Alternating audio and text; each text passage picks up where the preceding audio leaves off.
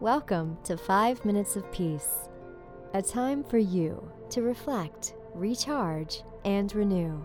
5 minutes to awaken something within yourself. Created by thepeaceroom.love. Here is today's message for you. Steps for using mindfulness to manage your anger. You've probably heard about mindfulness. You may even have a regular mindfulness practice that you follow.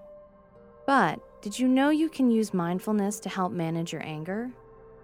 Mindfulness experts have identified several key steps you can take to control and manage your negative emotions. 1. Observe your body's signals. When you're angry, your body is sending out all sorts of messages from rapid heartbeat to clenched jaw, stomach, and hands muscles. Your breathing may become light and shallow. You're ready for fight or flight.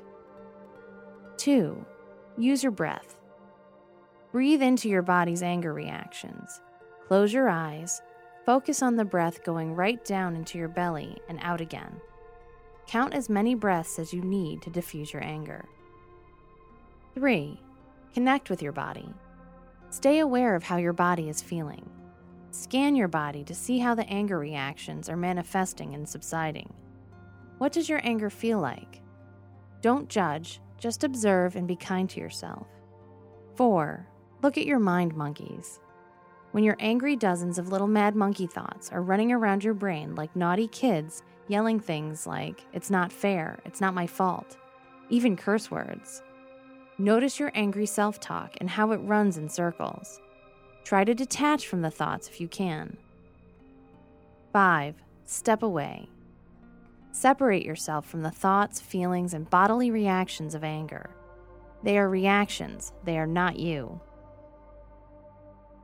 6. Reach out. Once you have detached from your reactions, you can communicate with the person you're angry with. Keep the focus on how you feel. Make I statements and avoid blaming.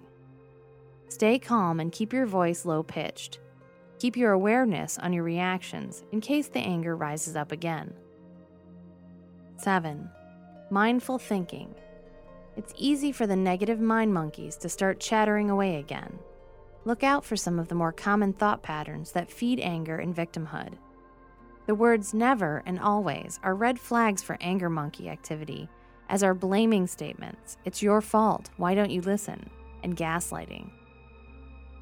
8. Acknowledge the emotion. Don't try to deny or squash down your anger. It's a legitimate emotion, and in some circumstances, can be a powerful tool against injustice and achieving change. But it is an emotion, it's not you. Anger, like other feeling states, will come and go, and you can choose how you want to deal with it.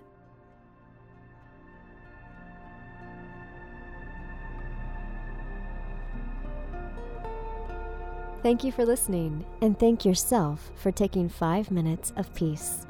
We are all connected on the path of love, service, and peace for ourselves and others.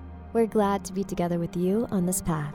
And if you would like to know more about the Peace Room and our Reiki treatments, crystal healings, training sessions, and certification workshops, go to www.thepeaceroom.love. Join us here again whenever you need 5 minutes of peace.